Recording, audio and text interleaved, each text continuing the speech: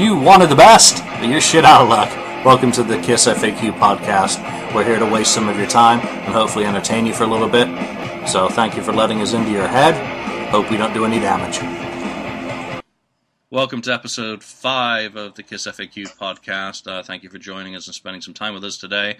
The panel this week is Alex, Lonnie, and Jay. Welcome back, everyone. Thank you all for participating in this.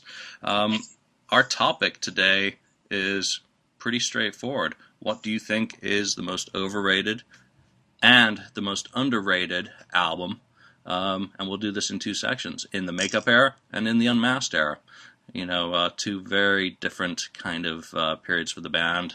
So I'm going to kick it off because I changed the topic at the last minute.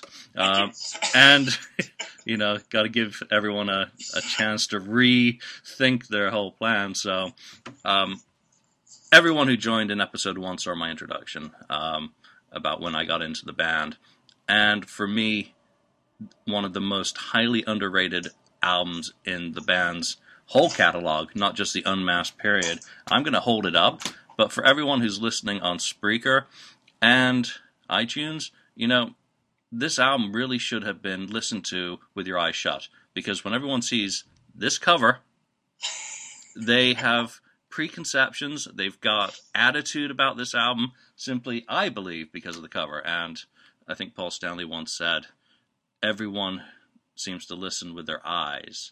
And maybe this album is most representative of that. Asylum. I love it. I'm guilty. I hold up my hands. I'm an asylumite. The Asylum album was, my dad being in the Navy, he was in Japan for a few years in Asia, and that was one of the first CDs he picked up, and so that was actually one of the first kids CDs, actual CDs I would listen to and stuff. So it's a good album. I like Who Wants to Be Lonely. I think it's an underrated track off the album. Yeah, and for me, that's, again, it's not just that it's the era that I got into the band, because I hate the visuals, other than the stage that they had, which I thought was extremely cool. They looked like every other band around that time. I mean, Paul Stanley had obviously raided Dee Snider's, wardrobe at one point. Gene had obviously, continued to raid B. Arthur's. Visually, it's a very unappealing era, though highly colored, so they're kind of using shock and awe for me.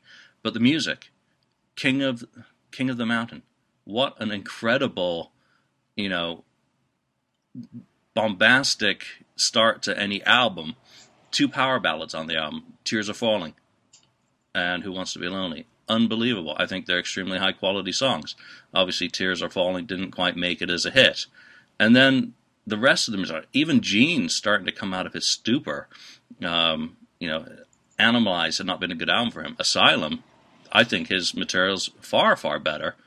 And the production, I think, is much better for not having an external producer.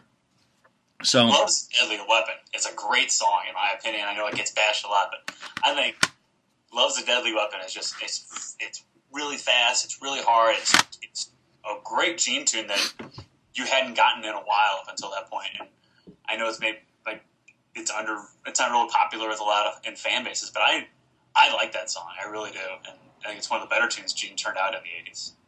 I think Trial by Fire is an underrated anthemic song off the album. Yeah, overall, I think it's more consistent. I mean, obviously, All Night is, looking back 25, 30 years later, what can you really say about a song like that? I mean, it is what it is, but it was very rooted in the time. Love's a Deadly Weapon, obviously it had been around since 1981. Very cool song, I think. I've always kind of looked at Asylum as really kind of almost a companion piece to Animalize, not only because there were 2 albums there at this point that, going back, let's just take a step back. Actually, what I really think is that when you look at the track list on Animalize and then you compare the track list on Asylum, there's almost like, you've got Under the Gun on Animalize, and then you've got I'm Alive on Asylum. Then you've got, there seems like some of the songs, there's similarity, I guess, in some of the songs. So I always kind of look at that as almost like they had that template for Animalize and just copied it over to Asylum and then tried to come up with something in a similar vein. I don't know. It's just because, I've had enough, and then you have King of the Mountain. So I don't know. That's just always the way I guess I've always looked at it. Maybe it is a bit paint by numbers for the template Paul Stanley in particular, guiding the band at that time. I wouldn't disagree with that at all. But I think if it is a paint by numbers album, it's certainly better executed than Animalize was. No doubt about it. And maybe that comes down to Bruce. I think the guitar work on it, you didn't have the Bumblebee. Mark is a very unique style, and when you listen to all the work tapes that go on into the Animalize era, very, very different. Bruce reins it back in a bit, but still has all the technical vocabulary to really fit in for 1985. So that's I love the album. I'm Alive. Any way you slice it as well. Great album. I would say I was so intrigued with Paul Stanley's biography that he had I think he had 2 photos from the Asylum recording sessions. I thought that was really cool. I wish he dived in a bit more on the album, at least on his biography and stuff. But I thought it was cool to see those photos from the sessions. And what a great video for Who Wants to Be Lonely. For I was 14 years old. Yeah, absolutely. I remember the video. So. Did you mimic the outfit and go to school with the outfit? Because I feel like that would have got you beat up. I feel like wearing a Michael Jackson Thriller jacket at the schoolers. All right, so that's my first underrated album. Who are we gonna pick on next? Alex.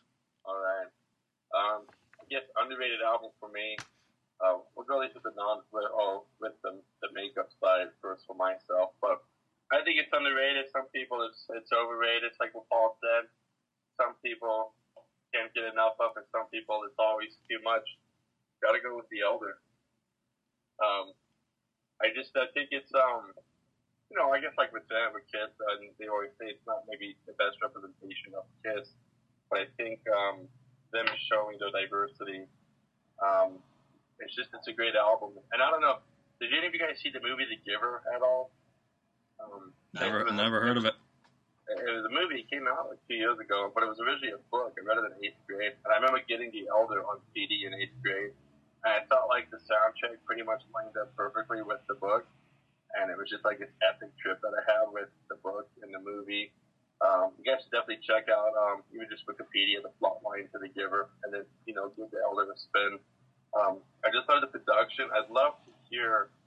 I think Ace has mentioned he's got some of the original tracks with his lead guitar work and stuff, and so I would love to hear what he had there. I'd love to hear the dialogue that. Remember on the FAQ message board, his FAQ message board, you have the script and stuff, and it's like, oh my goodness, I would just pay whatever you paid for that script, just sit down and just read through it to see what it was fully about. But I think tracks like The Oath and I as an anthemic song. And I think Ace's track, Dark Light, is this underrated song that I wish had a little bit more representation on some of the best stuff. Yeah, if you ignore, I guess, Just a Boy and Fanfare, and kind of ignore the attempt at a plotline or reading a plotline into the album, overall, musically, it's pretty cool. I mean, I always rave about I and the unsung anthem that could have been, but The Oath, what a fantastic track. I remember I couldn't find it living in upstate New York and getting into the band in 85. That album was nowhere to be found. I finally had to trade Van Halen 5150 and a Def Leppard album to a kid for a 2-for-1 to get a beat-up cassette. And just hearing The Oath was incredible. Great, great song. Well, you guys, real quick, do you remember when they had the Kiss trading cards, in 98, 99 time frame? Mm-hmm. I remember getting 2 packs, and one of the cards was, they had the album, and one of the cards was The Elder. And I remember I was always so intrigued by the song titles and stuff because it had the track listing. So I remember going to a record and tape traders in Maryland, and I saw The Elder there, and I was just like, "This is what I'm getting," and bought it. And so it's a cool album, and it's different. I think that's the fun thing I like with Kiss I'm not the biggest AC/DC fan, and my friends always seem shocked, and I'm like, I don't know, all this stuff sounds the same to me. I mean, they're good songs. Back in Black's a great album, but they all sound the same. And the thing I like with Kiss is they've at least always branched out, and you know, call it what you will, them trying to stay with the times and whatnot. But I like the fact they changed a little bit and you know, stretched themselves. But does it suffer from a packaging challenge like Asylum then?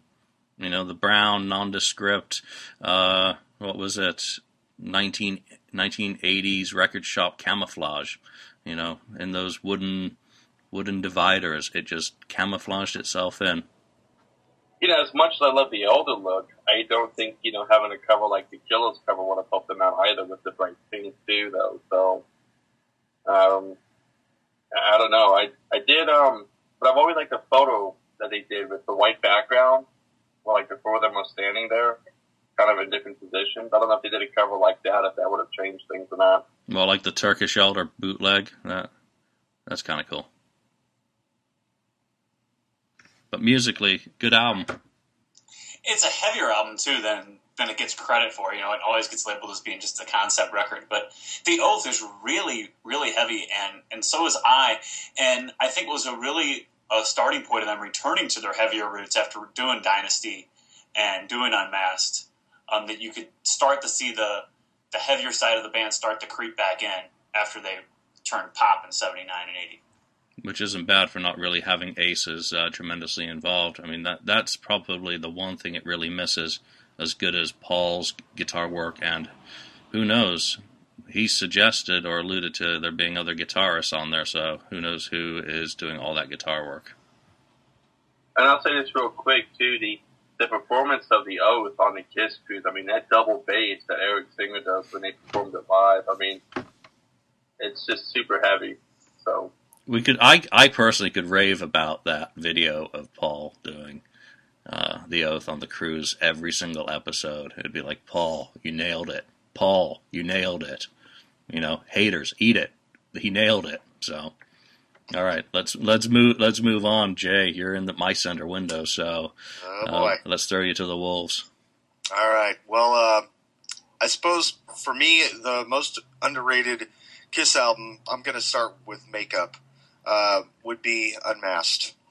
And the reason I say that, you know, I think it's safe to say that it's definitely one of the more polarizing Kiss albums, much like The Elder, or in maybe some other instances, Crazy Nights, or Carnival of Souls. It's one of those albums that Kiss fans have a strong opinion about. I think it's a great album. I mean, the production's kind of glossy. I get that. There's a lot of pop songwriting going on there, but I think the songwriting is actually really killer, and I'd almost venture to say that Unmasked is Kiss's one and only power pop album. And even though I'm not a big fan of Vinnie Poncia, especially on the production side of things, I just think the song is loaded with great writing. It's a departure from what people remember, or what people, I guess, expected from Kiss, but the writing was kind of on the wall anyway. I mean, it really, to me, Unmasked was sort of the inevitable conclusion that the band were arriving to after doing Dynasty, because Dynasty was really the first time I think Kiss, or at least in my opinion, the first time Kiss really started to pay attention to trends and looking for more of a mass appeal with I Was Made for Loving You and all of that. But, you know, when Unmasked came out, I don't know. At first, I guess it was tough for me when it first came out because it was so different from what I had expected. But then, you know, a few years later, especially like after Crazy Nights, it really made me sort of reevaluate where that album falls in the Kiss catalog. And, I mean, you know, it's different. I get that. But how can you hate songs like Tomorrow, Talk to Me, Two Sides of the Coin, Naked City, which I think is an amazing song. I even like What Makes the World Go Round, you know, barring the keyboards, of course, but it's great songwriting. So I even like Torpedo Girl. I mean, I'm not going to lie. I know I'll probably get slaughtered for that on the FAQ, but I like the song. It's got a great groove, and it's totally Ace. I mean, that is totally Ace's sense of humor coming out. And that's something you rarely really saw from Ace on any Kiss album. In fact, I might venture to say that's really the only song of its kind as far as just the mood and point of view. So, I love the album. I think it's nearly a perfect album, with the exception of maybe You're All That I Want and Easy As It Seems, which to me are the two songs that's one of my favorites. Quality writing. Okay, kill me now. Go ahead, Julie. The demo of You're All That I Want that's on the box set, I listen to that a lot, actually. I like that. It sounds so much better than the production that ended up on Unmasked, the album. When I got the box set and I heard that, I was like, wow, that's how that song's supposed to sound, not the garbage how it ended up on the album. You're All That I Want is right up there with Read My Body for me. I can't stand that song. The Easy As It Seems has a funk to it that's very unusual for Kiss. For me, it's got a different feel to it. I mean, it's makes me think more of R&B, just the underlying rhythm on it. Love the song, but Gene, his lyrics on this album, Naked City and She's So European, he seems lyrically adventurous. He's expressing himself in a much more subtle manner than Hump Me. He's writing some topics. Well, no. She makes love on a brass bed. Is that actually the lyric? I've never looked. She makes love on a brass bed. Is that what it is? A glass of wine of pink champagne. Well, all of that's better than Backbone Slip. So out of the frying pan into the fire. And Torpedo Girl, I love that. It's quirky humor that they just never really. The band. Maybe they were too serious in that kind of mold, but that is so Ace for what he was doing. I mean, what's the other song he did around the same time with Crazy Joe? Eugene, absolutely kooky kind of songs, which are just what you'd expect from Ace, off the wall. But and that riff, just the riff in itself is just so unlike anything else that Ace has ever done. So it's really, to me, I think it's a standout song. I know that it catches a lot of flack from Kiss fans. I guess you have to have a sense of humor maybe to appreciate it, but I always really championed that song. I always thought that it was sort of a dark horse in the catalog. But the whole album's not really power pop. Tomorrow is certainly power pop. The rest of it, Is That You? Always loved that song. When I first heard the album and that was the first song, I was like, wow, this is going to be a really cool album. Then it kind of went downhill with Shandy for me. But, this album, again, is Ace being strong. 3 very strong Ace tracks, just like the predecessor. So, yeah, it's a cool album. I'll tell you, when I got to see Ace twice, once in 2007, right before he started the Rocky Ride tour. So I remember going to see him on the opening night of the Rocky Ride tour. I think it was like February 19th, 2008. And I was up front. I got to meet the band and Anthony Esposito, and he was super cool. But I remember I was right in front of Anthony the whole show, and he kept talking me take. But I remember when he went into the bass line, did that medley on the tour. And I remember when he did the bass line for Torpedo Girl, and I was like, no freaking way, they're doing a song from Unmasked. I was wigging out. And I tell you, after seeing them doing it live, though, I gained a whole appreciation. I mean, that bass line to Torpedo Girl is just, I have fun playing on the bass here up on campus and stuff. It's just a fun one to play. Yeah, it's just a fun song.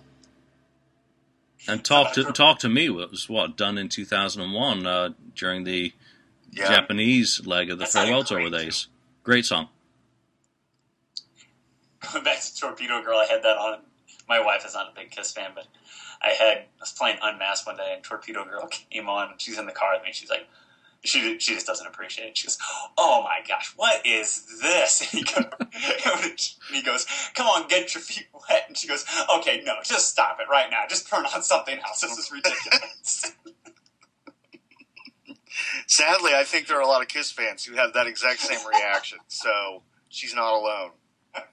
And I will say this, I know Kiss isn't doing the acoustic sail away show, but if they want to do a fun song for the acoustic sail away, if they did You All That I Want, though, like they did on the demo, that'd be kind of cool to see on an acoustic sail away.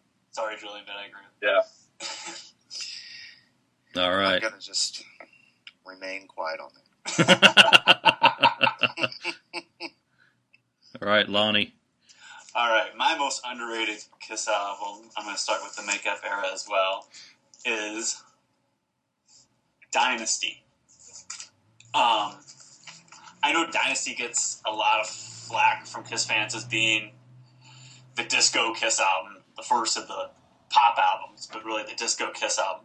And I think once you get past I Was Made for Loving You, which was one of the last songs they brought in for the album, but I think once you get past that song, there's a lot of really good heavy rock songs on there.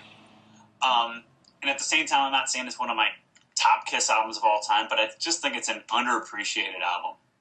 Like, songs like Magic Touch and Save Your Love and even Dirty Livin', I think are really just kick-ass songs.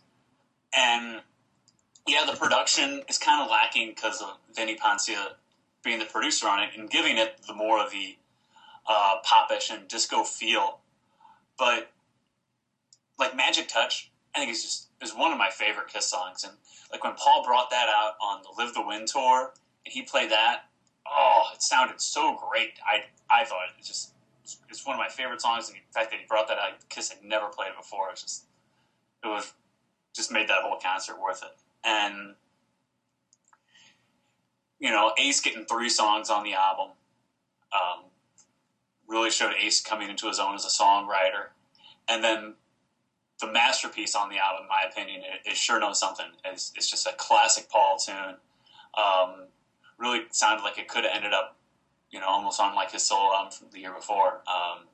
It's just Dynasty wasn't one of the first Kiss albums I bought. I had to go back and buy it because I was born in '79. But going back and getting Dynasty and listening to it, and I knew it had the reputation of being the disco Kiss album. I always liked it and thought it was underappreciated. Yeah, it's a good album. I mean, Ace, well, 2 out of 3 ain't bad for him, and I guess 1 out of 3 is a cover. Not a big fan of Hard Times, but Save Your Love, that is, I think, one of Ace's possibly best songs within Kiss. Just it feels like him at the height of his songwriting in the band. Everything after that, you know, the 3 songs on Unmasked didn't really get better than Save Your Love for me. 2000 Man, great cover, great interpretation. I Was Made for Loving You. I just don't see that as disco. I just can't get my head around that being called disco rock. It's got a beat, so it's more dancey, but it doesn't feel disco to me.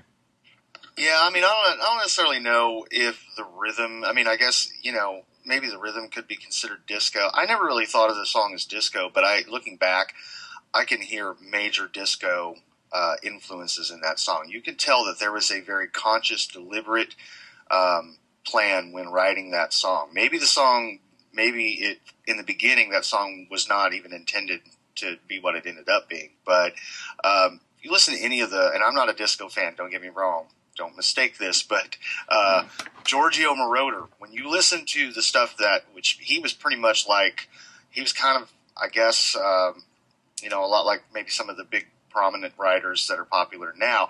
He was saturating the airwaves. There were so many of his songs, Donna Summer, I mean, there's a ton that were popular all around that time. And Giorgio Moroder always had kind of a signature style about the way the hook was done and how it was injected into the song. And the chorus to I Was Made for Loving You with the sort of the ooze in the background, totally, that's totally a Giorgio Moroder riff. That's just something that he did. And if you listen to some of the old disco around 78, 79, you'll hear bits and pieces of that in the I Was Made for Loving You song. So that's, to me, I consider it a disco song, but I'm just not a big fan of the album. I think X-Ray Eyes stinks to high heaven. It's absolutely horrible. And Dirty Livin' never did anything for me. I don't know. I think there's a lot of weak stuff on there. I love Charisma. I really enjoy Ace's contributions, and I think Sure Know Something is one of the best written Paul Stanley songs ever. The rest, I don't know, take it or leave it, I guess. What about Charisma? Charisma. Really, I love Charisma. Kind of pulsating. You know, that's again Gene really going into different kind of style. So it was a change of direction for Gene from the last Kiss album when he's singing Christine 16 and he's singing Love for Sale. For him to turn up a song on a Kiss album, you know, with Charisma is a really different direction for Gene at that point. But do Kiss fans have a problem with Dynasty and Unmasked because of the musicians on or not on the album? I mean, Gene is alleged to not play a whole lot of bass on either of the albums with, Paul and Ace allegedly, and I just have never seen anything substantiated on that, doing bass on their own tracks. Of course, Peter's drumming on both albums is fantastic. On the one song he plays on, is that why these albums are, kind of held in more of a negative light? Yeah, and they're kind of seen as the beginning of the end, or the end period, the end of the original lineup. But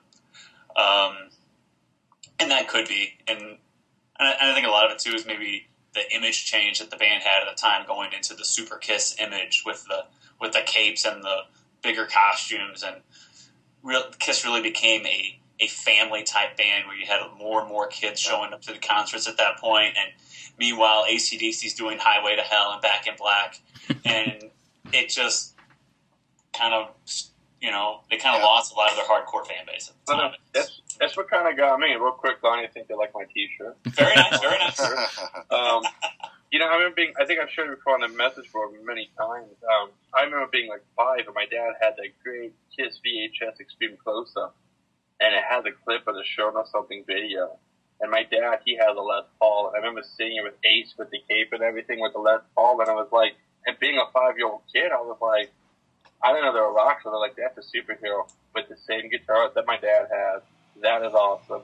And then so I love Sure Know Something. I mean, when he did it on the Unplugged, I was like, even as a kid, I was excited because at the time that was my favorite song.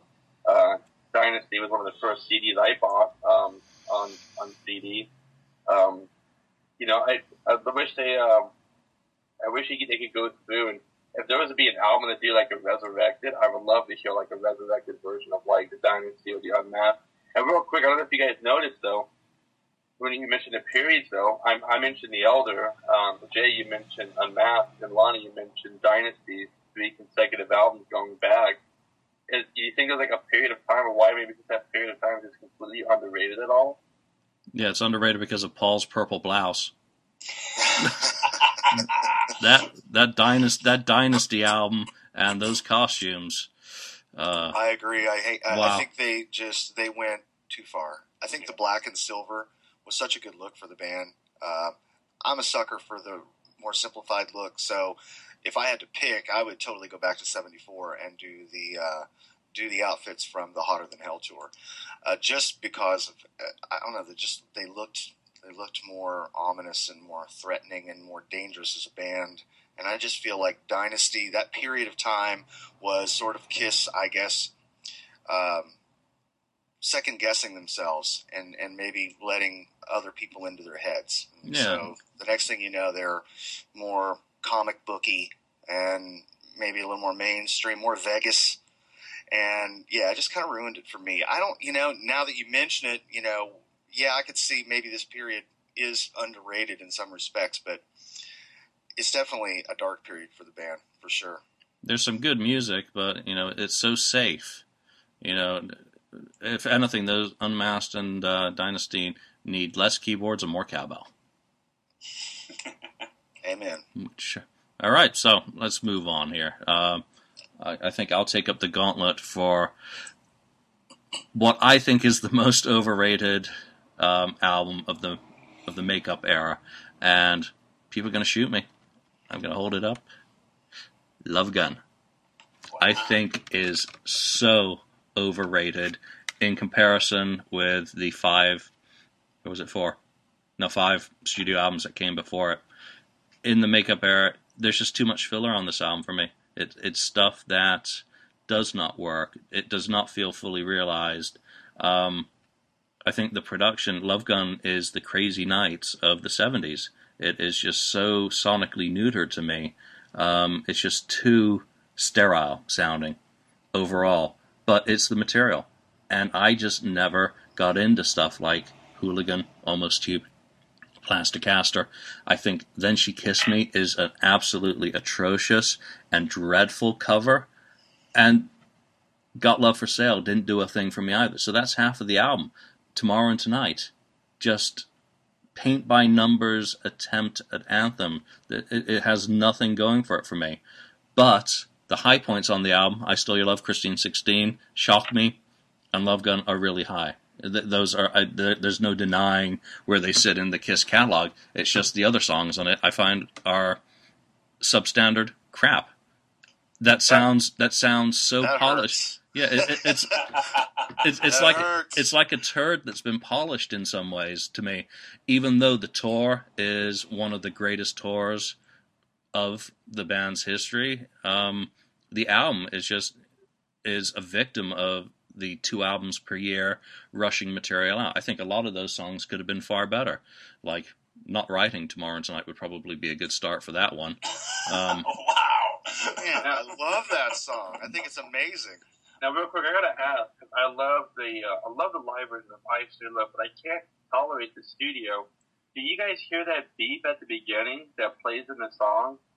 Like next time you listen to it, like the first verse, you hear this beep that just goes off, and like I was actually hoping when he did the deluxe edition, it was going to be removed because they like remastered the album again, and it's still there. I kid you guys not. Go listen to I Still Your Love, and like within the first second line of the first verse, there's this like random beep that pops. Yeah, I hear that. So Wow, I need to And check that just that out. like it ruins the song for me. I'm like, well, there goes a good song right there. You guys did a bad job of recording and mastering here. So. But for me, I mean, in the first episode, I sang the praises of Rock and Roll Over because I like the gritty sound and I like the material on that. And I remember, other panelists were saying, well, that one's overrated.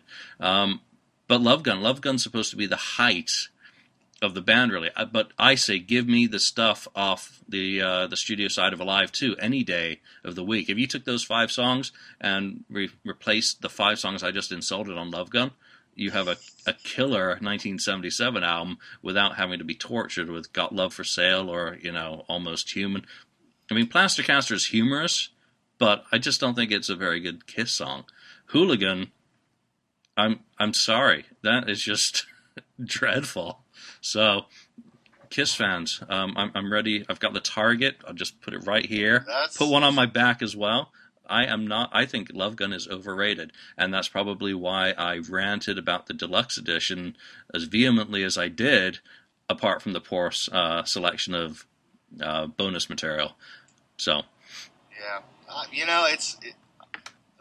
for me, when I look back on my fandom with the band, I mean, I jumped in real early on, so I have a hard time separating the record and my attachment to it, because I was at the height of my Kiss geekdom with Love Gun. That, to me, I wouldn't say it's my favorite album, and I don't think it's the best album. Man, Almost Human. I think the Gene cuts in particular are some of my favorite on the record. I think Almost Human is an amazing song. I think it's just killer.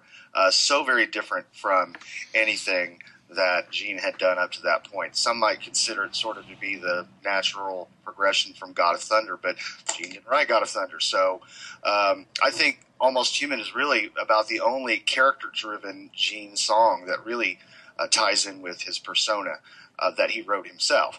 I think God Love for Sale is killer.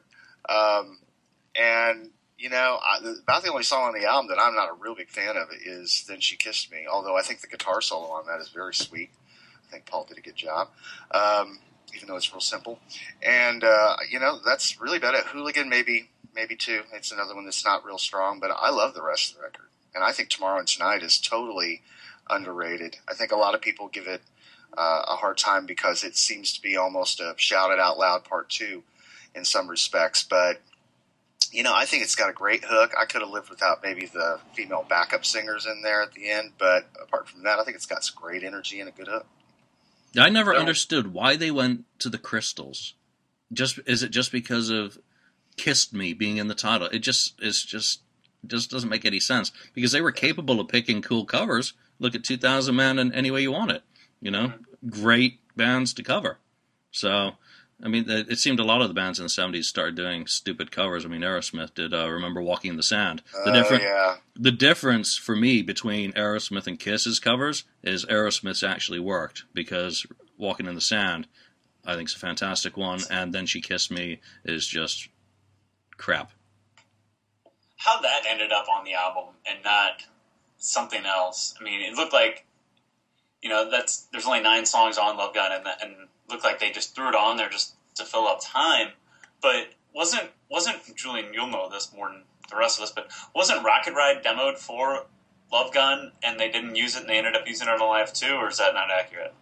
I don't know on that one. I think Rocket Ride, he said he wrote on the way to Japan, or okay, maybe I'm wrong. Part of that, but I don't know. You would just think they could find something else to throw on there instead of that demo that ended. And it's really kind of you listen to that at the end of Love Gun. You can almost kind of sense the change that's coming within the band, that they're throwing that on there at the end, and then you look at the next studio Kiss album is Dynasty, and you do hear the change in the band. But I don't know. I really Love Gun's really partial to me because, like Jay was saying, it goes back to how that album came into my life too, and why it's important to me, and why I like that album so much. It's one of the first albums I had on cassette tape as a small kid, and I wore that thing out. I mean, it to the point that it didn't even play anymore, but I still have it just for sentimental reasons because it's one of the first Kiss things that I owned.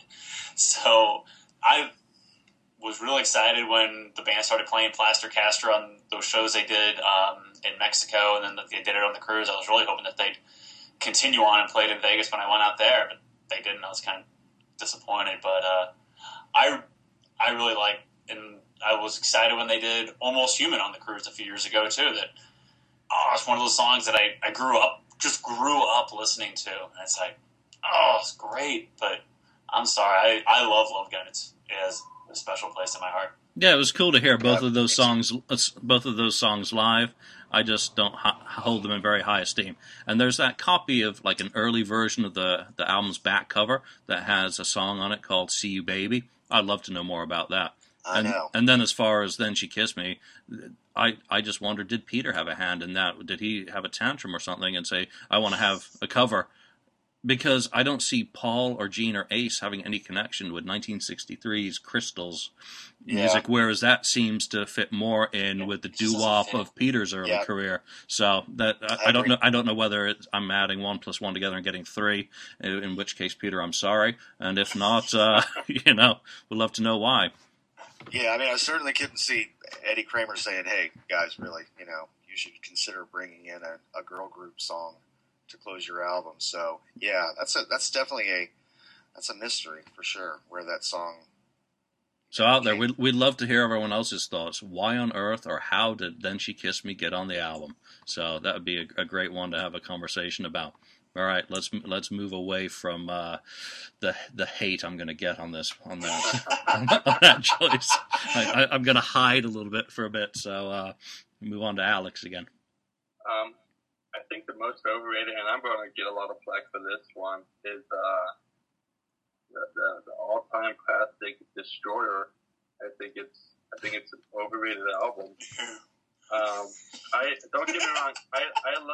I love Detroit Rock City King of the Nighttime World. I love the resurrected version of it, the 2012 editions of it. I think Feather's a great track, but I don't know. Sweet Pain's never done it for me. Flaming Youth, it depends upon the time of the month and the mood I'm in for a song. Alex, I think we're losing your connection here. Oh, no. I hear static on the line. Do You Love Me? It wasn't. I tell you what, though, the Kiss Symphony with the symphony, I thought that was a great representation of those songs. Like I love King of the Nighttime World with the symphony, Detroit Rock City, that one too. I think it's a great hit. I don't know. I think it's just overrated by how much everybody likes it too much. And then I just God of Thunder on the album. I tell you, I would love a version without Bob Ezrin's kid. I'm sorry, Bob Ezrin, if you watch this video, it's awesome to put your kids on the album. It's like throwing on the original version of Sweet Pain with Ace's solo. Can you throw on the original version of God of Thunder without your kids and those stupid sounds I'm making? I think it ruined the song, in my opinion. So that's just me. I'm sorry, guys. Wow. I mean, you have a different perspective because you weren't there when the album came out. But what's actually interesting about what you said about Destroyer is that is exactly what about 90% of Kiss fans thought when Destroyer came out in 1976. I remember when it came out. That was actually the first Kiss record I owned. I'd been a fan already for a couple of years, so I already knew what to expect. When Destroyer came out, that was such a hard curveball that it was difficult to digest. So what you're saying actually doesn't surprise me because a lot of fans felt that way. And I guess if you maybe were more attached to the makeup era, it might be harder to say that. Obviously, you're objective enough to see it for what it is. It's definitely a different Kiss record. It's definitely a huge departure from what they sounded like. There's no other Kiss record in the catalog that comes close to sounding like that. Well, not if you ask Gene. Everything's an ex-Destroyer. Come on. Oh, I know. That seems to be sort of just the thing to say. But yeah, I think Destroyer is an amazing album. But I can totally understand why some Kiss fans even today wouldn't be blown away by it. But like I said too, the live versions of the songs so X. I just think the studio album of those songs. I could care less. I'd rather hear like if it was a Kiss Symphony version of those songs. Or I love the Life 2 of Detroit Rock City and King of the Nighttime War 2. I think those are great representations of the material from the album. With the exception of Sweet Pain and Shout It Out Loud, I love that album. I know that they've said, Paul was calling Bob Ezrin every day, leaving messages after the album was done, before it was released. They were freaking out. They were listening to it. They probably let some people hear it and like, oh my God, that's so different from what it was. And I think at one point they were even talking about trying to get Jack Douglas to remix it because it was just too polished, too different. But Detroit Rock City and King of the Nighttime World is probably the strongest 1-2 punch on any Kiss album. Totally. But as Jay says, you could read the reviews and you could read letters to the in the newspapers in 1976, and the original fans of Kiss were absolutely split by this. Yep. It was that first fracturing of the Kiss Army as the band went from something dangerous in leather to something artistic. So yep. While it stands as everything is measured next to Destroyer, you can look at it kind of as the first Kiss album. Yep. Yeah, it is a big departure with having a boys' choir in the background of Great Expectations, coming off of a really just plain rock album with Dressed to Kill. It is a change, but I gotta tell you, Destroyer, to me, was my introduction to Kiss. My brother had a cassette of Destroyer, and that's how I discovered Kiss. And Destroyer is just a masterpiece, in my opinion. I said on the first episode that I was on that Revenge is probably my favorite Kiss album majority days of the week, but a close second to that is Destroyer. Destroyer, it's short. It's only like 35 minutes long, but to me it's just epic. The only thing that really bugs me on the album was finding out that King of the Nighttime World was a cover. That bummed me out so much because I'd always loved that song. I was like, wow, who are these Fowley and Anthony guys? Never heard of them before. Which of course I hadn't, and rest in peace, Kim Fowley. But Hollywood Stars, go out on YouTube, check out their original version, and just as you can hear on the box set, listening to the demo of God of Thunder, the demo of Detroit Rock City that circulates out there that JR played drums on, you can see what Bob Ezrin brought to the table with those songs. Not vastly different in the case of King of the Nighttime World, but just so much fully realized. Very cool song, but Hollywood Stars obviously, be given kudos for writing that song in the first place. Yeah. I think I think the thing about Destroyer is that really Kiss did not have a defined image as a band until Destroyer. Sure, they had the makeup, and that's iconic, and I understand that, but the Destroyer was really the first realization of the characters within the band. You had songs that were very directly connected to the personas that they were trying to sort of relay to their fans.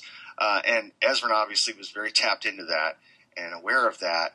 I think Bob Ezrin is just a genius. His work with Alice Cooper, very much in the same way that he did with Kiss. He helped develop Cooper's persona, and the songs were just more sophisticated. And, I think he did the same thing for Kiss. I think that, it was a risky move, and I definitely think that they probably lost some fans along the way when that album came out. But, man, Kiss would not be shit today without Destroyer. I hate to say it, but that was really their breakthrough record. I mean, Alive for sure, but Destroyer was really the first time where they were able to cross into mainstream America and elsewhere, and become a household name. Yeah, without Destroyer, they would have been a one-hit wonder. It would have been Kiss Alive, as much as we can't go back in time. But for Destroyer to be a hit, thank you, Peter Criss. Or thank you, Stan Penridge. Thank you, Stan Penridge and Peter Criss for, Beth. Because that album, all the singles were bombing from Destroyer. I mean, Flaming Youth, which I love as an anthem. Great song. Detroit Rock City, again, great anthem. Horribly butchered single, but great song. Shout It Out Loud. All of them, Shout Out Loud made it to 31 in the U.S. charts. So you can legitimately call it a top 40 hit. But Flaming Youth, 74. Detroit Rock City did not chart. Beth, top 10. So Beth was somewhat the saving of Kiss's career. And, well, that says it all for that album, really. Well, like I said, I don't hate it. I just think it's overrated. And Gary over at Podcast, don't hate me too much for this one. Gary doesn't hate. All right, Lonnie. All right, well, I'm going to get it too. I'm going to get it from a guy known as the Sphinx, because I think this album, Lick It Up, is overrated. Ooh, that's painful. Painful. Well, you know what? That hurt. You guys also said Destroyer's overrated, so, here it comes. I said Destroyer was overrated. Yeah, it was him over there. It wasn't me. Yeah, blame that guy. I gotta own hating on Love Gun, so we've all got our load to bear. Well, I don't dislike Lick It Up, but at the same time, I don't hold it in the high regard that a lot of people do. And because of my age, because I got into Kiss when I was 4 with Animalize, Lick It Up wasn't one of the first albums that I went and got. I probably didn't get Lick It Up till I was, maybe 13 or 14 years old. Being a junior high kid and being on a fixed allowance type of income, I had to pick and choose which albums and, which I wanted to get. So Lick It Up wasn't high up there. But I did know the song, obviously, because I had Smashes, Thrashes, and Hits, so I knew Lick It Up, and I knew the video from MTV. But to me, when I finally went and got it, my first copy of it, and it wasn't that memorable to me. I just think that it was missing the catchy choruses, the catchy riffs, and man, I say catchy riffs, it's missing that. I'm really going to get it from the Vinnie fans, but and then Julian, when I first joined the Kiss FAQ and I first started getting on chat boards, I saw that people place this album in such high regard, and I thought, well, maybe I'm missing something about Lick It Up because I don't listen to it that much. Maybe I'm missing something. I'll go back and listen to it a few times and thought, no, I'm not missing anything. I just don't get it. So, and I do like, and I do like A Million to One. It's another song that Paul broke out on that Live to Win tour, and I thought that was awesome when he played that live. Really gave the song some justice that it deserved. But Lick It Up to me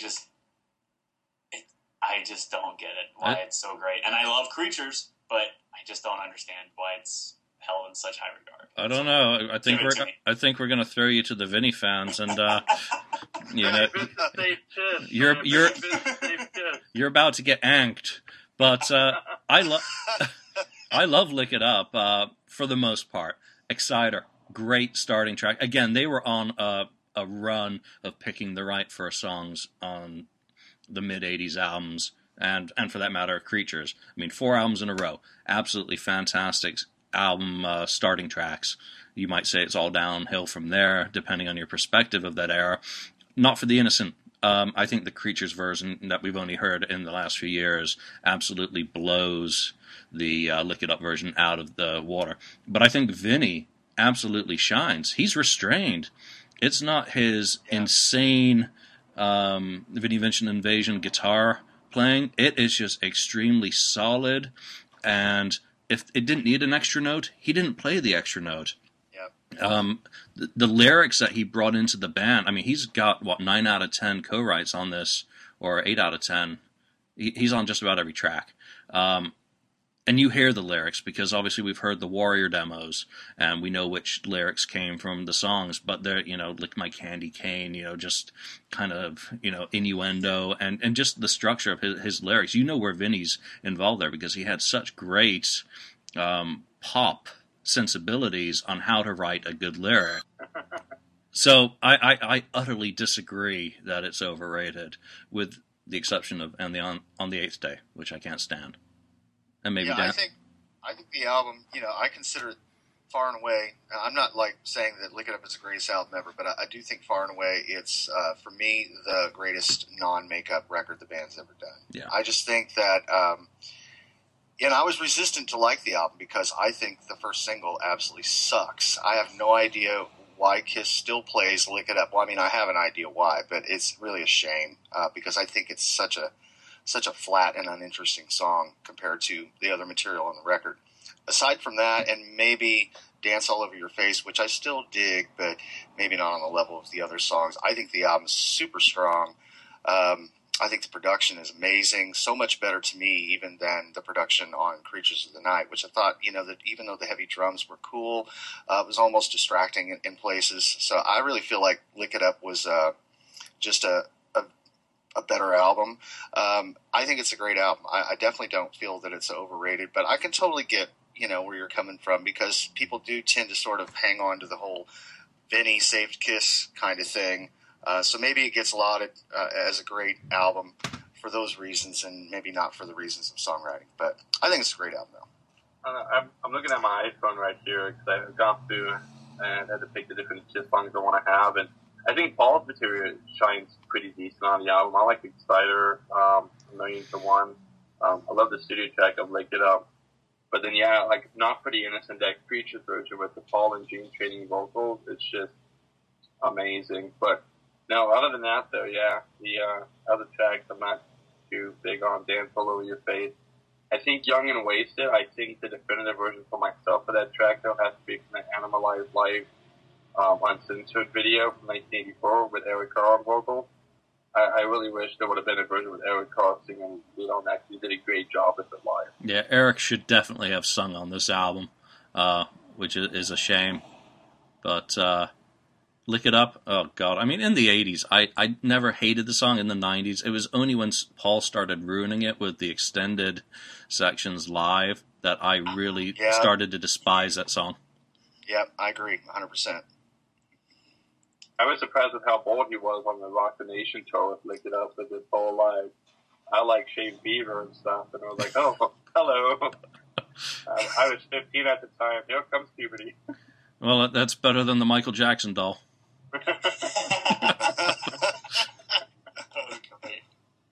All right. So I think you're going to get it. Well, we're not Kiss fans if you don't agree.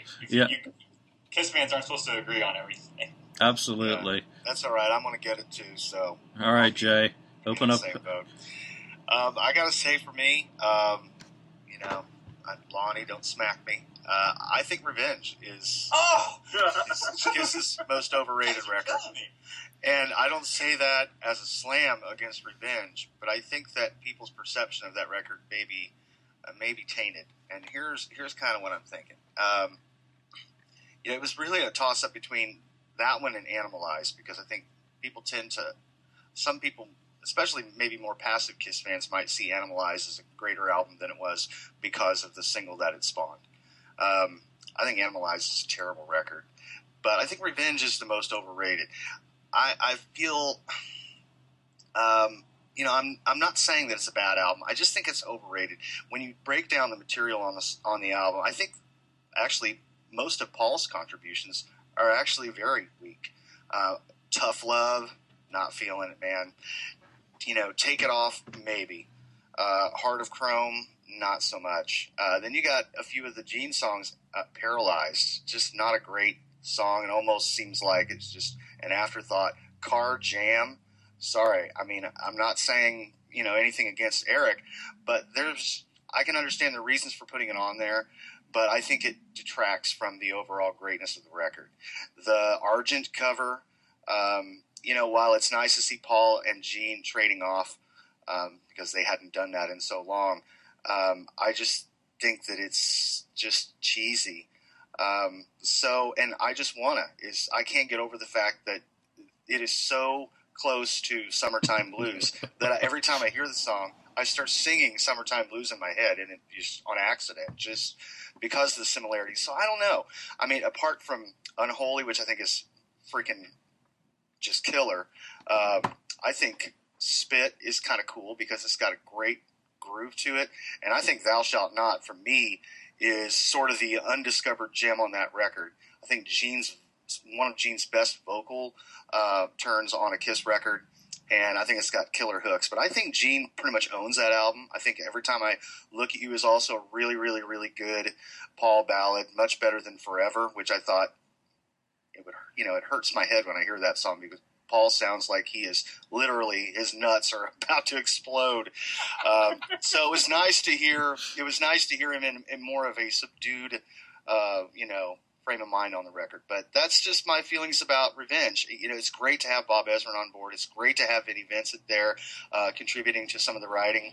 I get all that, but I think when you strip away all those things that tie that album to maybe some of the classic period, and just look at it song by song, I think that it is overrated. I don't think it's a bad album, but I would give it maybe 3.5 stars out of 5. I would definitely not give it 4, and there is no way in hell it would get 5 from me. That's just my opinion. I'm totally relieved because that was going to be my pick as well. And coming back to 1992, I remember getting that album and looking at the band and going, what the hell? First, it started visually with them just being they just didn't look right, posing, trying to be all hard ass. I felt like they were going for the 14-year-old demographic again with this album. I was 13 at the time. So there's the answer. But I hated Unholy. I just did not like the style of the song. My standout songs on this album were Heart of Chrome and Every Time I Look at You. I can leave everything else. It is just I do like God Gave Rock and Roll to You, but the rest of it is just. It was going for a demographic that I had moved out of and maybe didn't want anything to do with. It was like the kids down the block. Oh, here's a Kiss album for you. Oh yeah, cool. They're wearing leather, and looking like Motley Crue and Dr. Feelgood era. Again, that's what I felt they were copying, Motley Crue's image again, and the material. I hate Car Jam 1981. I know why it's on the album. It's just so butchered and wrong to have Bruce replacing Ace's parts on that instrumental. It would have been much more honest to allow Ace's original and the complete version, not just to focus on the drum solo, but again, we know why they did it, and it makes sense, but I just don't like it, and I just hate that song.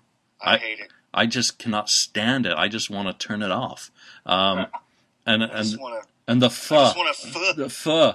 Oh, for God's sake! I don't get it. And Take It Off and the strippers on the tour. No, Revenge, I do not like. I will never like it. It's got a couple of good songs. It sounds absolutely fantastic for a piece of crap. It is wonderfully produced. Bruce's guitar is insane. If you could take the sound of Revenge and make the demos on Hot in the Shade sound like that, sonically, Hot in the Shade would be a great album. So production-wise, it's fantastic. Guitars, Bruce is like just on fire, doing all the right things, but the songs are not there.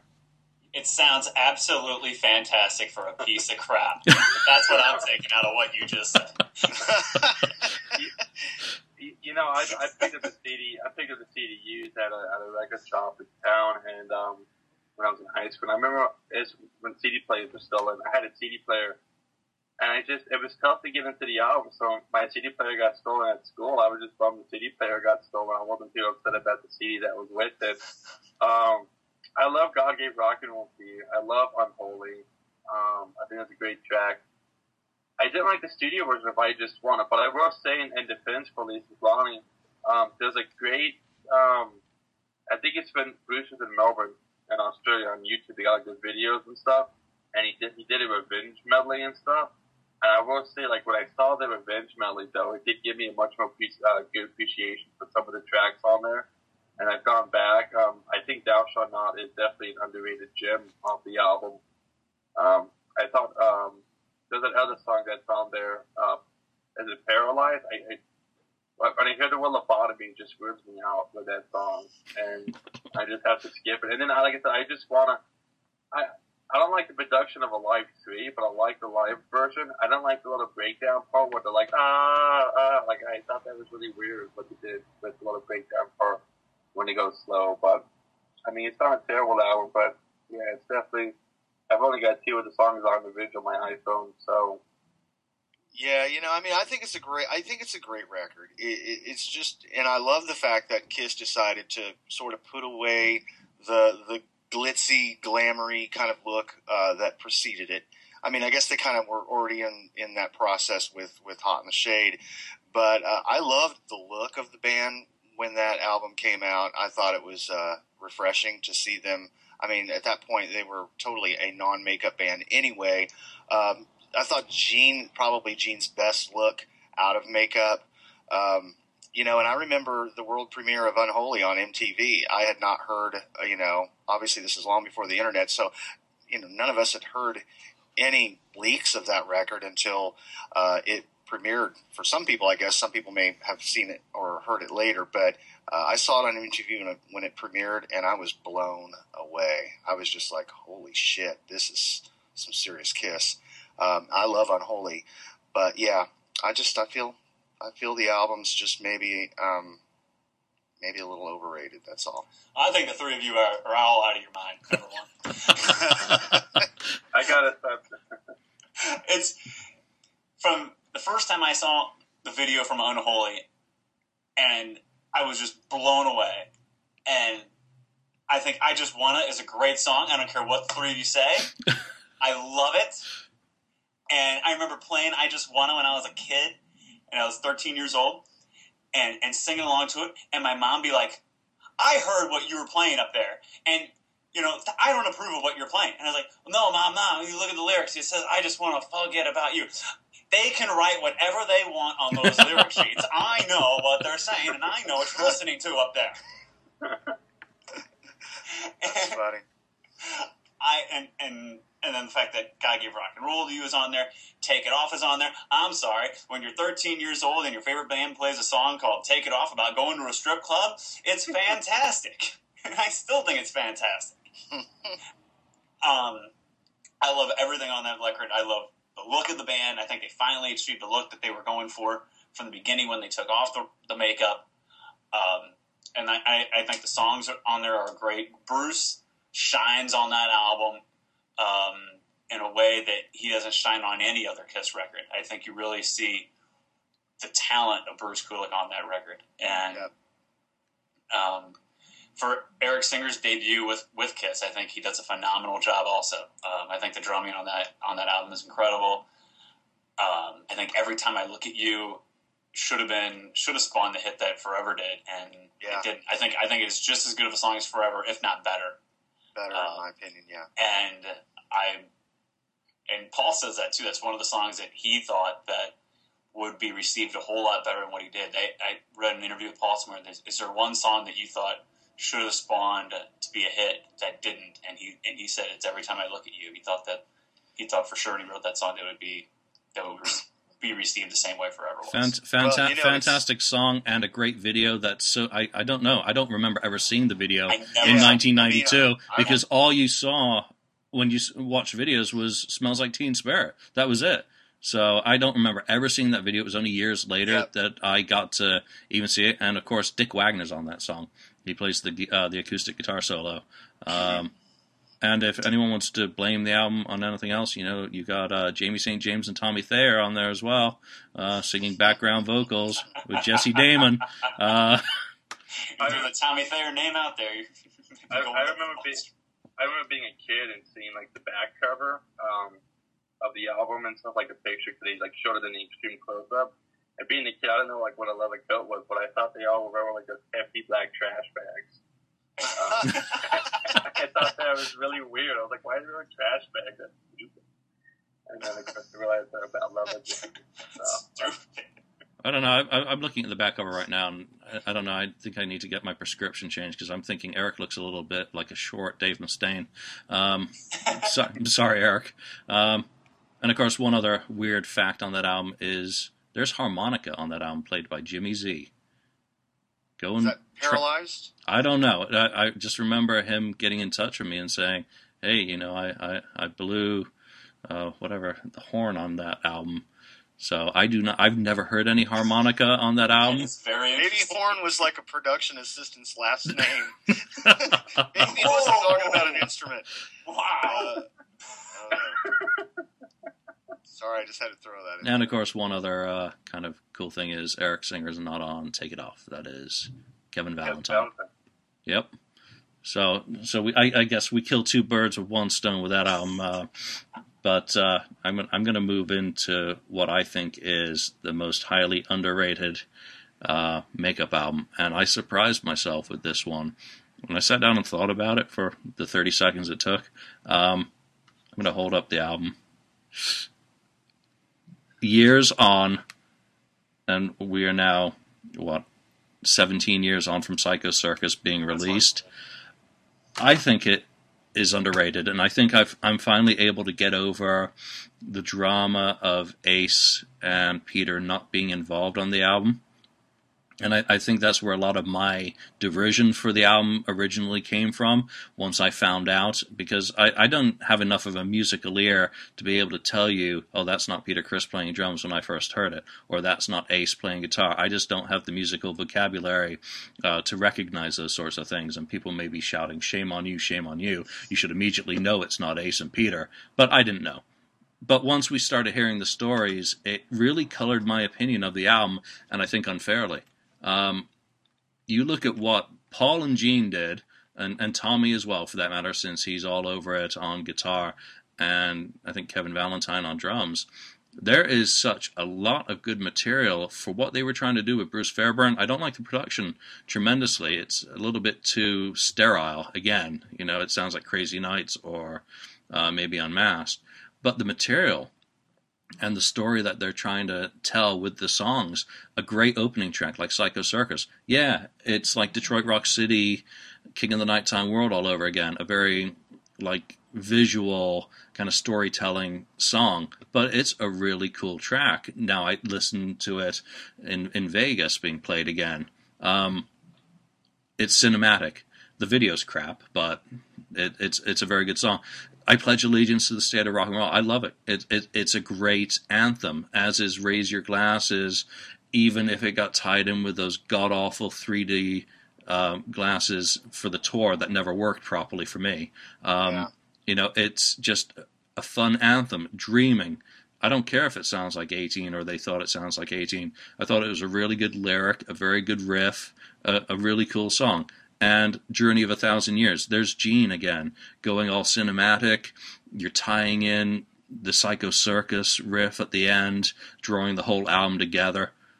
And I don't think Into the Void, people hate on it, saying it's like not a very good Ace track. I think it's a great Ace track. I think it's a better song of singing about the spaceman than When Lightning Strikes or Tommy's other one. It's Ace doing it. And no matter whether it was Shaping Sharpshooter and it needed a lot of help, whatever. I don't care. I think it's great. The only song I hate on this album is Within. I cannot stand that song. And then you get the dorky kind of We Are One. Well, when they weren't, so what? It's a really cool Beatles type of track that I want to hear more of Gene doing that sort of material.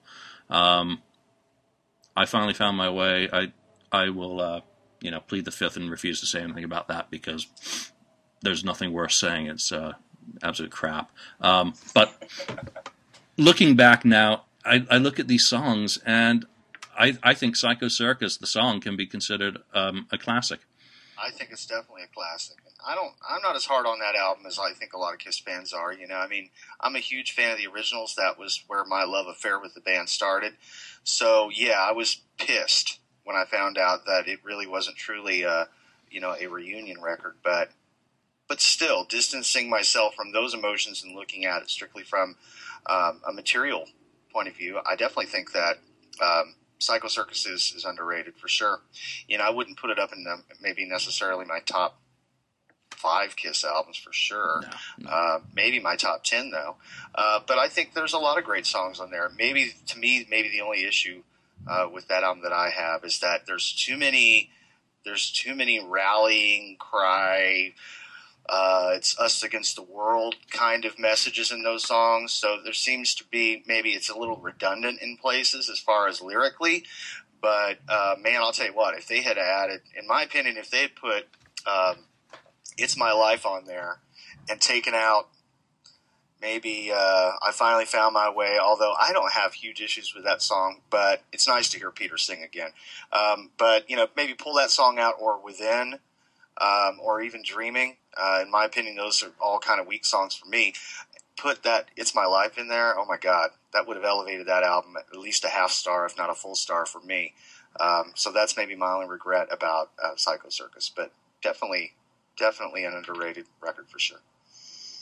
I remember being in the car, and it was like that pivotal moment when I was a genius as a kid and recognized voices of people.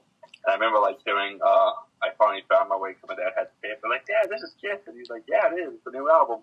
And I was like, "What? We got something new? Like, awesome!" And I was super. It was just exciting. I never liked You Wanted the Best. I don't like that little I always thought that was really weird. I agree with you. If they could take out You Wanted the Best and throw It's My Life in that spot, it would have been a solid album. I think. Just for that one track, I'm just like, I mean, it was cool to have a track with all 4 members singing. That was definitely a cool thing it did there. But that was the other one I didn't like. But I always thought it was kind of fun, at least for myself. After reading about Tommy Thayer playing on Psycho Circus. When Kiss did I Pledge Allegiance to the State in Australia in 2004. And I was like, this is the most accurate performance of any song from Psycho Circus now, because you've got Tommy Thayer and Paul and Gene up there and stuff. So that was kind of funny. I'd love to see them do that song live in a show again.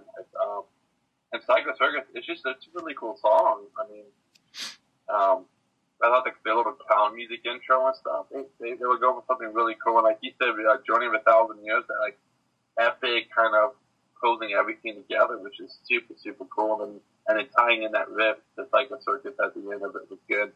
And I will say, I'm not a big fan of Within either, though I did like that alternate version that one can find on YouTube. It would have the words at the beginning that they were taking out.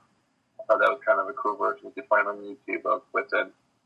Yeah, there's a ton of alternate versions that, people call them demos. They're not. They're from the sessions. They're just different takes, and there's some, different lyrics, and raise your glasses. I didn't mention In Your Face, which of course was the bonus track, but I agree with Jay on It's My Life, and we've sung its praises before. One high point I will say about I Finally Found My Way is Paul singing with Peter on that, of course, which I don't think happened on any other album. I don't know. In my opinion, I just think Psycho Circus followed, it was the first album to follow, a formula. Okay, we're going to start off with the Paul song, the really strong Paul song with Psycho Circus. We're going to, Ace is going to sing the space song, and Peter's going to sing the ballad, and, we're going to follow the Destroyer model for this, and make it Destroyer Part 2. And it to me, Kiss fans got to have different opinions. To me, it just really falls short for me. And I was 19 when this album came out, and I was really, really looking forward to it. And when I first heard Psycho Circus on the radio in the summer of '98, I thought, wow, I'm going to get an album like this. I was just really maybe even more excited than I already was. And, I think the fact that they chose a song for Peter to sing that Paul has to sing with him in order for it to achieve what they wanted it to, is could we not arrange the song differently? And I'm not a musician, but could we not have arranged the song differently that we didn't have to have Paul help Peter out, or could we have picked a different track? I mean, not that. Why are we so stuck on using this song that we had to have Paul help him with it? Wasn't there another ballad brought in if we wanted Peter so desperately to sing a ballad?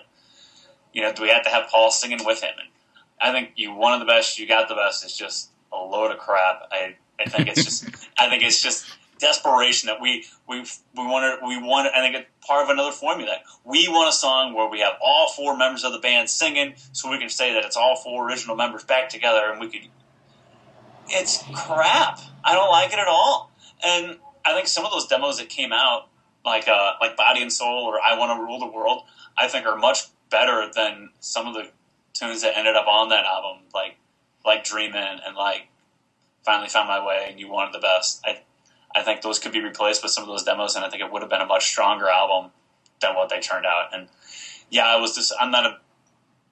didn't know when the album came out that it wasn't the original 4, and then I heard that it wasn't, and I didn't want to believe it, and because I was so into the 4 being back together, I just didn't want to believe the rumors initially that it wasn't them. But, I think it's obvious, and you go back and listen to it now, and not only is it obvious, but, they've come out and said that it's not original 4, it's Kevin Valentine, it's Tommy Thayer. But to me, the album does fall short. I don't think it's underappreciated. I think it is what it is. See, I'll agree with you on You Wanted the Best. I hate that ending of Paul faking the British accent. Oh yeah, that really sucks. That just makes faking like they're getting along. It's just so contrived, but that always laughing like, oh, we're just one big happy family living in the same house. Like the Parasite riff at the end. Oh yeah, but that just reminds me of a Sex Pistols song where at the end of that they're kind of mocking the Beatles and I hope we pass the audition, and trying to do the Beatles accent. That just reminds me of that, but it's just so, that whole. And it was such a stupid choice for a single. But okay, simple as that. My opinion of this album has increased over the years as I've gotten over it. Real quick, Julian, didn't he try to bring the song Hope, which was on one Yeah, he did. That was one of the songs he brought, and he put it on his album, and I don't see the difference really between Hope and I Finally Found My Way, other than the song. And other than the songwriting credits that would have gone with it, because one's written by Paul Stanley and Bob Ezrin, and the other isn't. So, did he have a choice? And he also brought in one written with Tommy Thayer called Together. So, what could have been? Now we hear Body and Soul. I know absolutely why that wasn't included, because I think that is dreadful. That's right up there with some of the worst Kiss-related songs we've been, fortunate to hear. But, It's My Life, definitely should have been on the album and could have changed it. But again, for being an album that I think is underrated, I'm surprised I do. When I was thinking about it, I kind of amazed myself that I was able to say anything positive about Psycho Circus other than being the first album I ever downloaded in advance off the internet. I think that was the first one that leaked for Kiss fans, so really cool. Yeah. So it's aged well and probably sounds a bit better for me personally now than it did. All right, so out of the circus, let's go back to Alex for, I think, your last pick. Okay. I guess the underrated non-makeup album for me, and it's another album that has like a huge divide. Carnival Souls. I think that's mine too. It's definitely I'll give it. It's not your regular Kiss album. I'll give it that. I'm sure it was them trying to be with the time, but I think just if you put that aside, even if you just put away the Kiss aspect of it and just put on the album to listen to a good hour's worth of music, it's a great album. Bruce Kulick's writing and playing on there was excellent. You read Paul's, biography, and he, kind of talked that wasn't his thing to do and stuff. But I think it's a great album. I remember picking it up in high school. I got a German issue. I was all excited. I felt like super cool, like the cool guys, the cool Kiss collections, just rare things. And I got a German issue and stuff, and even got my copy signed by Bruce in 2008. It was one of my favorite albums. And he was super cool with it on that aspect. But I think it's a great album. I think I love Jungle. I love Hate and Rain, the first 2 tracks. Master and Slave. I think it's such a cool track, especially the whole part where Paul's like, wake up and starts, and you think he's gonna say scream, but instead he actually screams. I think that's like one of like the funniest like trolling moments of a Kiss song there. And he totally kind of gets you on that. And I love I Walk Alone. I think it's a great track with Bruce singing it. There's a great live version that Bruce did with that song with Union live at the Galaxy. Excellent live version of the song. And I think the only track I wasn't a huge fan of was In My Head. That one's kind of like a little bit weird with just like the lyrics and stuff. But other than that, I think it's a great underrated album. I was disappointed with the vinyl release. The packaging on that was piss poor. That's a good album. Hey, you know, how much effort were they going to put in for an album that's going to sell 10 copies? I guess so. I mean, if you remember too, Julian, I think I mentioned on the KISS FAQ message board, the fact that on the Carnival Souls on the spine it had a Casablanca Records logo on it. And Yeah. It was like, what? Yeah, I didn't even notice that, but Carnival for Souls for me, yeah, it can stay where it is. I think it sounds absolutely dreadful. If Psycho Circus's Destroyer 2, Carnival of Souls is like Hotter Than Hell 2 for a bad-sounding KISS record. Yeah. However, as far as it goes, for me, other than people say Revenge was Gene's comeback album, I think this is Gene's comeback album. All of his songs, with the exception of In My Head, are absolutely insanely good. I mean, Seduction of the Innocent and I Confess. I absolutely love I Confess. This was really more the first album that I really felt Gene was better than Paul. I don't think I Walk Alone is a good song in any way, and I don't think it did Bruce any favors as his vocal debut. But I think Bruce on this album is stunning again, just as you kind of expect. The guitars on this just need to have production qualities applied to it. Again, I've said it for Revenge and Hot in the Shade. Well, if Carnival of Souls had the crisp and clear production values of Revenge, it would be a way better album. But instead it sounds like it's in a box. The drums in particular sound just terrible on that record. I think there's too much compression and limiting on that record, so it sounds very boxy. And it, I've actually had to go in and use audio editing software to widen the stereo spectrum and, give it maybe a little more high end, because it does seem it's not so much that it's bottom heavy, it's just that it's muffled. Mm-hmm. And once I kind of decrapped the sound with my trusty Adobe Audition, I actually got it sounding pretty good, at least to my ears. And I agree with you. I think Gene owns that record.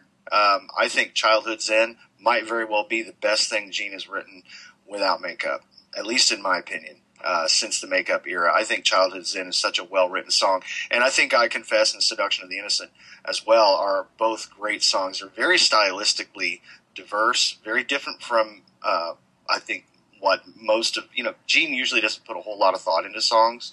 And maybe I can't credit Gene for being maybe more thoughtful as far as constructing those songs, because there were other guys involved, and maybe they should take the credit for that. I don't know. But just the end product, those 3 songs, I think, are standouts for that record. So I agree with you there. Gene definitely, I think, owns the record. And I don't have an issue with I Walk Alone.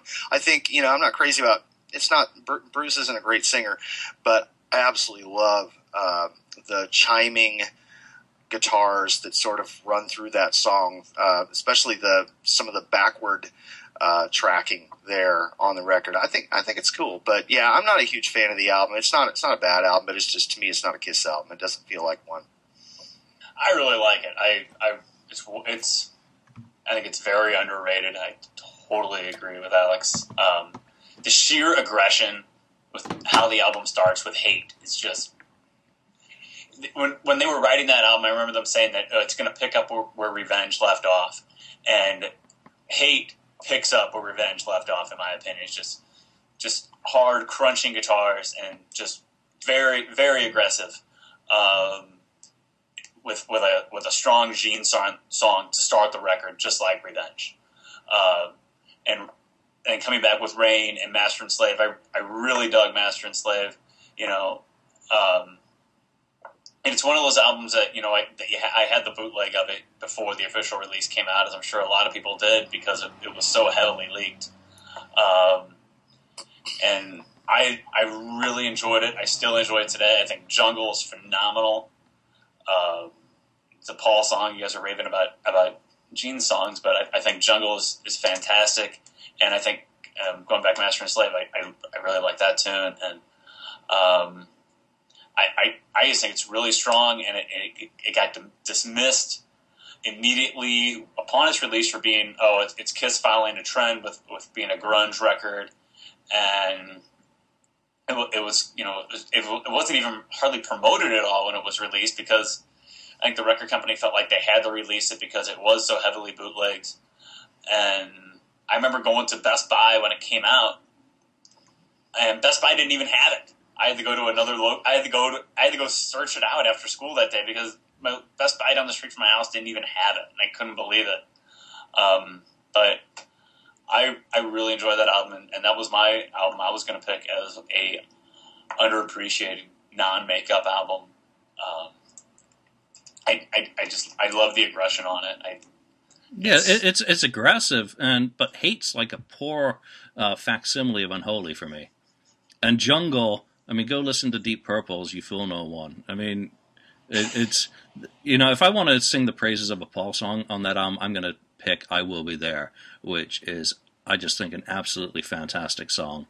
But everything else on it, and I remember when Phonogram, or whatever the UK label was that sent me my copies, I was looking forward to it. I was like, this is going to sound better than the bootleg everyone and their dog had by then. And then it sounded just as bad as just like the bootleg. That was one of the lowest moments. Here we are, I thought, okay, it's been leaked. Here comes the official release. And it was thrown out there. Packaging really was pretty basic. I'm glad they released it. It would have been a terrible waste to not get, some money for it, but doesn't hold up particularly well. And I don't think it sounds anything like Alice in Chains. They didn't downtune or do the harmonies like Alice in Chains. That's more of a insult to Alice in Chains than it is a compliment to Kiss copying anyone. Yeah, I think Paul as a singer, his style is so at odds with the dark, creepy vibe that I think he tried to go for in some of those songs. It just sounds to me, if this had been a Gene solo album, I would totally have loved it. But Paul just seems so uncomfortable in places. Master and Slave, I think Paul sounds really uncomfortable in places. Just, he's trying to be all, I don't know. That doesn't fit, to me at least, how I see Paul Stanley as a performer and as a singer. So it just, maybe it's just so different. That's why I'm not crazy about it. But yeah, I definitely think that it kind of deserves to be where it is. Bottom of the barrel. Paul Stanley, the preacher, the rock and roll party guy, doing stuff like In the Mirror, Rain. I think it's going to rain down on. It's just so depressing. Yeah. You almost need to have therapy after listening to it. It's definitely dark. I thought we weren't going to talk about this, Julian. All right. So let's move on from Carnival of Souls. Who's left? Because I've lost track. I don't. I didn't really put a lot of thought into the other. I guess I didn't realize that we were doing the makeup, non-makeup kind of thing. So I didn't really have a backup plan. But thinking about it, and it'll be, good thing is it won't take but just a second, is I kind of agree with you in that for underrated non-makeup album, I would say Asylum for sure. I don't hate the album. I actually like it quite a lot. It may be up there with my non-makeup albums. Yeah, there's some fluff in there. I'm not crazy about Love's a Deadly Weapon. But I think Secretly Cruel, for me, that song, especially in hindsight, because at the time I didn't really pay much attention to it, but over the years I've looked back, and if there's any one moment in the 80s that I feel like Kiss reconnected with the classic sound, it would be Secretly Cruel. To me, that song sounds like it could have been lifted off of the Love Gun record, or maybe even Destroyer. Not production-wise, but just writing, songwriting. But I think Asylum, catches maybe a little flack because of the look that accompanied that record, and of course the hideous cover art. I mean, got to be one of the absolute worst in the Kiss canon. But I think the album, for the most part, is pretty strong. I've never been real crazy about the singles from that record. Who Wants to Be Lonely or Tears Are Falling. They're okay. I can see how they have crossover appeal. I can see why those were chosen as singles, but I'm not particularly fond of them. I do see some parallels, again, between it and Animalize. Any way you slice it, Burn Bitch Burn. So maybe there is a bit of a cut and paste as far as their approach to the record, but I think the production's better. I think the guitar playing's better. And I think the arrangements are more compact and tighter. I think there's more hooks on the record. So yeah, I'll go with your Asylum for sure. I think that's the underrated non-makeup record for sure. Probably a big mistake to have put the band's auras on their lipstick on that album cover, assigning Bruce Blue and Eric Green. Yeah. Probably the first time they really skirted with, Danger. But one thing, if they'd packaged this up and brought back like the Dynasty straitjackets and done a photo shoot in a in a padded cell, just like Motley Crue and Dr. Feelgood, if you've ever seen Inside that album. If they'd done that sort of thing for Asylum, it would have, number one, made more sense with the album title rather than Paul picking up the visuals of that Motels album cover and saying, oh, that's a really cool color palette or style or whatever. But one thing, if you go out onto YouTube, and hopefully it's still up there, there's this guy called Double Virgo who does a reinterpretation of, I think, Love's a Deadly Weapon, or is it Secretly Cruel? Secretly Cruel. Secretly Cruel.